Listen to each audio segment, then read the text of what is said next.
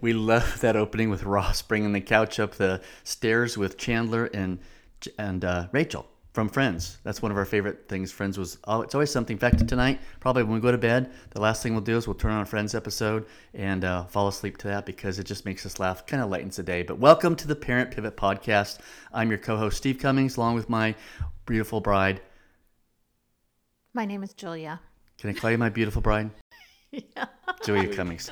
We are both pastoral counselors here in the state of Georgia. Julia has her marriage and family therapy degree. I have my Master of Divinity degree.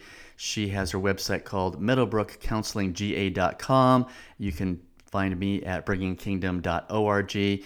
And we want to welcome you to the Parent Pivot Podcast. And the reason why we're pivoting here as parents, a lot of P's in there, is because we have a heart for parents of adult children, and we want to let you know if we keep parenting the same way we did the first 18 years, it is not going to go well for the next 20, 30, 40, 50 years. And so we want to be able to share from our own mistakes and things we've learned. We've had a ton of time in ministry mentoring the generation behind us. They actually enjoy having us around. We have a home church here in our on Monday nights here at our home in Georgia. But also we've got a number of friends who have adult children, and they struggle when they become empty nesters and they don't know how to parent well. And today we're going to talk about, what were we talking about, honey? Hold on. We're going to talk about let them fail. Now, Yes. What do we mean by that? I think it's pretty self-explanatory. Why would we want to let our kids fail? We spend the first 18 years, we're going to all their school functions, their sports activities. Nobody wants their kids to fail. I mean, the storybook ending is our kids, grow up, they go to college, they get straight A's, they land a job, they marry the right person, they have these beautiful grandchildren, everybody lives happily ever after, everybody's successful, there's never any failure, and we all want that. In fact, the one thing we're steering clear of as parents is we don't want our kids to fail. And now here we are, married for 34 years, 4 adult children. They're in anywhere between the age of 26 and 32. Thank you. And we're like going, yes, we want to be able to say, let them fail. Yes. And I think the thought behind that, I know that many people out there probably listening to this have had children that have been on drugs, children that have walked away from the faith that is so important to them, children who... pregnant out of wedlock? Just made some different choices than they would make. And we're not saying that those necessarily are failures because God is in the work of redeeming. What we're just talking about is from our human parenting perspective. Yes, and that's the thing. I'm not sitting here going, oh, that's bad, that's bad, any of those things. Hear our hearts. The idea is you didn't raise your kids probably with that in mind, with that happening, with that thing happening. You may be a parent whose child is living with someone. You may be a parent who has their child that has, in any way that you would deem wayward. And I guess the point is there's a lot of pain in that. There is. There's a lot of pain in any of those things. And we've seen that over and over again as we talk to parents. Mental illness, another big thing. And I wouldn't even call any of these things failures. We titled this, we title it basically to hook you. So don't misinterpret our talking about these things as huge failures in life or with judgment. They are things that happen in life. Life is hard. We are all trying to get through. Life seems to be getting harder all the time. Yes. We're watching the world change before us. So please don't read into any of that we're saying.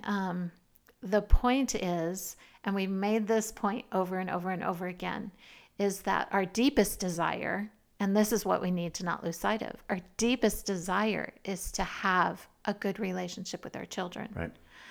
So in the midst of all of those things, all those decisions that your children can make that you would deem wayward, like I said, in the midst of all of that, how do we maintain relationship? Right. And through it all, we want to love them as best we can, love them for who they are and not what they do.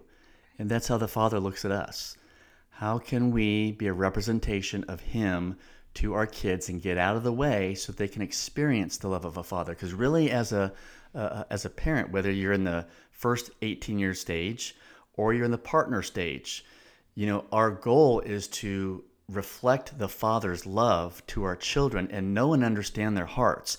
Even when they will fail you, they know what we stand for. We have raised them. They know values. They know right from wrong and things like that. We don't need to hammer it into their heads when they reach 20, 30, 40, 50. We sound like a broken record. And meanwhile, we have fractured relationships. They don't want to come home for Thanksgiving. They don't want to come to Christmas. The phone doesn't ring. There are no text messages. And we wonder why. Because we didn't develop relationships and talk heart to heart and just love them as another human being, not looking at them as my 5-year-old child when they're 35. Right.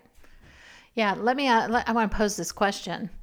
Have you ever, as a parent, thought, oh, I can't wait to get my child alone so I can have a conversation with them about this thing? Mm-hmm. Maybe you have a kid who's sleeping with their boyfriend or girlfriend, and that is not something that you think is okay. So you want to have a chance to get them alone. Maybe you're having lunch or dinner with them and you're thinking, oh, good, I will get the chance to talk to them about this thing. And we'll couch it in the fact of, oh, pray for me so I can look for an opportunity to talk to my child about this. And we'll manipulate it so it all sounds like this is what the Father wants to say to my child and all of that. Right. And the thing that I want to just push at is stop. Stop and don't do that. Go to lunch or dinner with your child. Have them over to your house. But just have fun. Just converse with them. Just love on them. Ask them how work is, how their relationship is. Ask them anything in life. But don't take every moment with your child as a moment to teach, lecture, show them where they're wrong, pull out the Bible and show them verses, because these are the things that they already know. Yes. If you raise your child in the church, they've heard these things. Chances are they know the Bible verses. Second of all, they know how you feel about it. You don't need to keep telling them how you feel about it because they know you. They know that that they're doing something that you don't necessarily approve of. So I just am being prompted by the Spirit as you say that. Can you imagine what the prodigal father felt when that son said, I want my inheritance, I'm out of here, I'm going to go have fun. He wants to do things. I mean, he didn't sit there and say, no, you shouldn't do that, it's wrong. He didn't, recite all of the Torah and the Jewish law and things like that. He didn't do that. He loved his son for who he was, gave him what he wanted, sent him on his way. Now, I think the hardest thing to do in the world is to be a prodigal parent and sit there and watch your child. Maybe they haven't talked to you in a year, 2 years, 5 years. We were just talking to somebody this morning at church who they haven't heard from their son in a long time, and she's hurting as a mom. But it's how do you let go? How do you let them go and fail? They may be going in and out of rehab. Their life may be crashing. How do you love them? And it's like you are waiting for the Father to stir their hearts. There's so many stories. You were just talking about one before we turned the mics on here about someone that I used to was at the school that I worked at, and we gave an award, and he had an incredible story where he was a skateboarder and just went off with the wrong crowd. And his dad never shook his finger at him, never said, you're doing it wrong, or I want you to do this. He just loved him. Probably got into skateboarding too. And then later on in life, not only does he come to Christ, but, and I won't go into specific names or anything, but he's come back and become a Bible scholar. He's built a successful ministry that if I said it, you all would know it. And you would never know the fact that he had to go off on his own journey and fail. And God still has him. He has a different trajectory, a different story. Doesn't look like mine, doesn't look like my wife's, doesn't look like anybody that I know. But I have to trust the Father that I've got to release them and let them fail. Letting our kids fail is probably about the hardest thing we can do as a partnering parent. Yeah. Absolutely. I have a friend who, at one point, she was talking about her kids, and one of them, she said, he's off creating his testimony. I thought that was funny because that says a lot of how she sees it. It's, yeah, he's making some decisions right now that I don't think are great, but his testimony down the line is going to be incredible. To all of you parents who have gotten on this podcast and maybe you're not Christians like us and you kind of go, oh, these people are Christians and they're talking about stuff that we don't necessarily believe in. These principles are still very applicable. There are still things that you value. Maybe someone is a Democrat or a Republican or a libertarian or an independent, and your child has chosen the opposite way to go. Not to mention the sexuality labels that are out there. Yeah, and that too. There are a lot of different things out there that can create some havoc in the home when that child comes back into the home, and conversations can be tense because you may believe so strongly in what you believe, and your child may be going a different way. You may be an atheist and your child is a Christian. So these principles still apply. Right.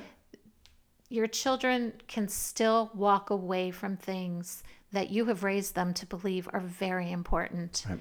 And they have chosen a different path. And here's a way to know that when you're having that conversation, all of a sudden, we call it being triggered. Something happens, and all of a sudden, the anxiety in your heart starts to build up, and we blow right through it. We just react to the conversation and what's going on.